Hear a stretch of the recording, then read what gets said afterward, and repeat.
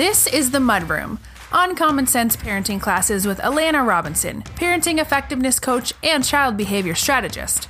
Weekly nuggets of developmentally appropriate parenting wisdom to help you parent your toddlers and preschoolers more effectively with less effort. The Mudroom is recorded live on Facebook every Tuesday at 9 p.m. Eastern and 6 p.m. Pacific. Now, here's Alana. My name is Alana Robinson, and I'm a parenting effectiveness coach, and I help parents just like you of toddlers and preschoolers understand why their children are misbehaving and how to fix it without yelling, shaming, or coercion. So, one of the big struggles that I get asked about over and over and over by parents is that their children won't clean up one toy before moving on to another toy. And I really wish that I could pinpoint if this advice came from any one person's advice or if it was just kind of generalized from older children or what, because it is literally the worst advice that anyone could possibly give a parent. Listen, I get it. We want our kids to learn to be neat and to pick up after themselves. It would be so lovely if we could live in pristine houses where nothing is ever out of place. But y'all, that ship sailed the day that you either brought a child into this world or decided to take over the care and control of one. Don't get me wrong. Children can clean up after themselves and be darn good at it too. But, and if you've listened to my episode on what play actually is, you'll remember this, it's not clean. It's not safe. It's not quiet. And it's not linear. It is messy, loud, dangerous, and all over the damn place. The reason children won't do this is because it's not a developmentally appropriate expectation for a child approximately under the age of 8 or 9. Toys are designed by adults, but they're used by children. And generally the most valuable brain-building play is using objects for something other than what they were actually designed to do. You know, they take a stick and it becomes a sword, or a horse, or a tent pole. You know, they pick up a pine cone and pretend it's food, or a projectile, or a pet. You know, they take cars and they shoot them downstairs like a projectile, or they become candy, or depending on the size of the cars, they become skates. I found my 3-year-old doing that with a pair of dump trucks last week. You know, the magnetiles and the mega blocks, they get used together to make like a science castle. And then they use the food from the kitchen to feed the scientists and the engineers. In other words, play is interdisciplinary. So if you are forcing them to use an adult-designed toy for its adult-designed purpose and then clean it up and put it away before using another adult-designed toy for another adult-designed purpose, you are hamstringing your child's development. You are hamstringing their innovation.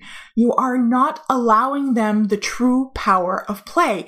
You are forcing them into a very narrow definition of engagement that has no room for imagination, innovation, and discovery.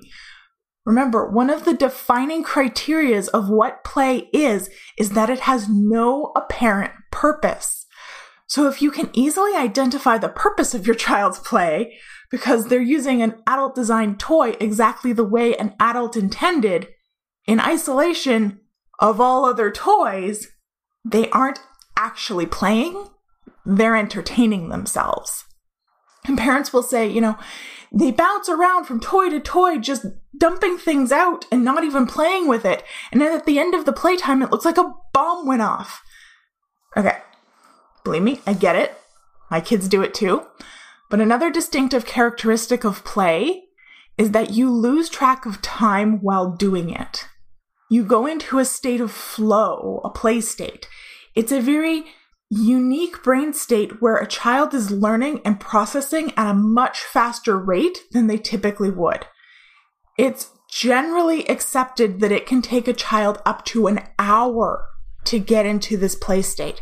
So if an hour into their play, you break their play state to get them to do a quick tidy, you've just broken that. You've cut off that state of flow, learning and processing. And now they're going to bounce around from one toy to another for another hour and never actually learn anything. They never get to settle down and do the playing. Yes, I get it. They dump it all out because they're looking for that spark that inspires them, that engages them. And children are very visual, so if the toys are all neatly put away and they can't see their tools, they need to be able to see what they're working with. So if all the toys are in a bin, they need to get dumped over. Children need long, uninterrupted chunks of playtime. If your child is one of those kids that can't seem to play for more than 20 minutes at a time, it's because they've probably never been given enough time to get into that play state.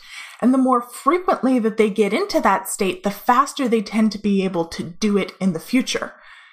Kids who get interrupted frequently or who are asked to constantly put their toys away before using another toy keep their play very superficial because they anticipate being interrupted and having that play state broken.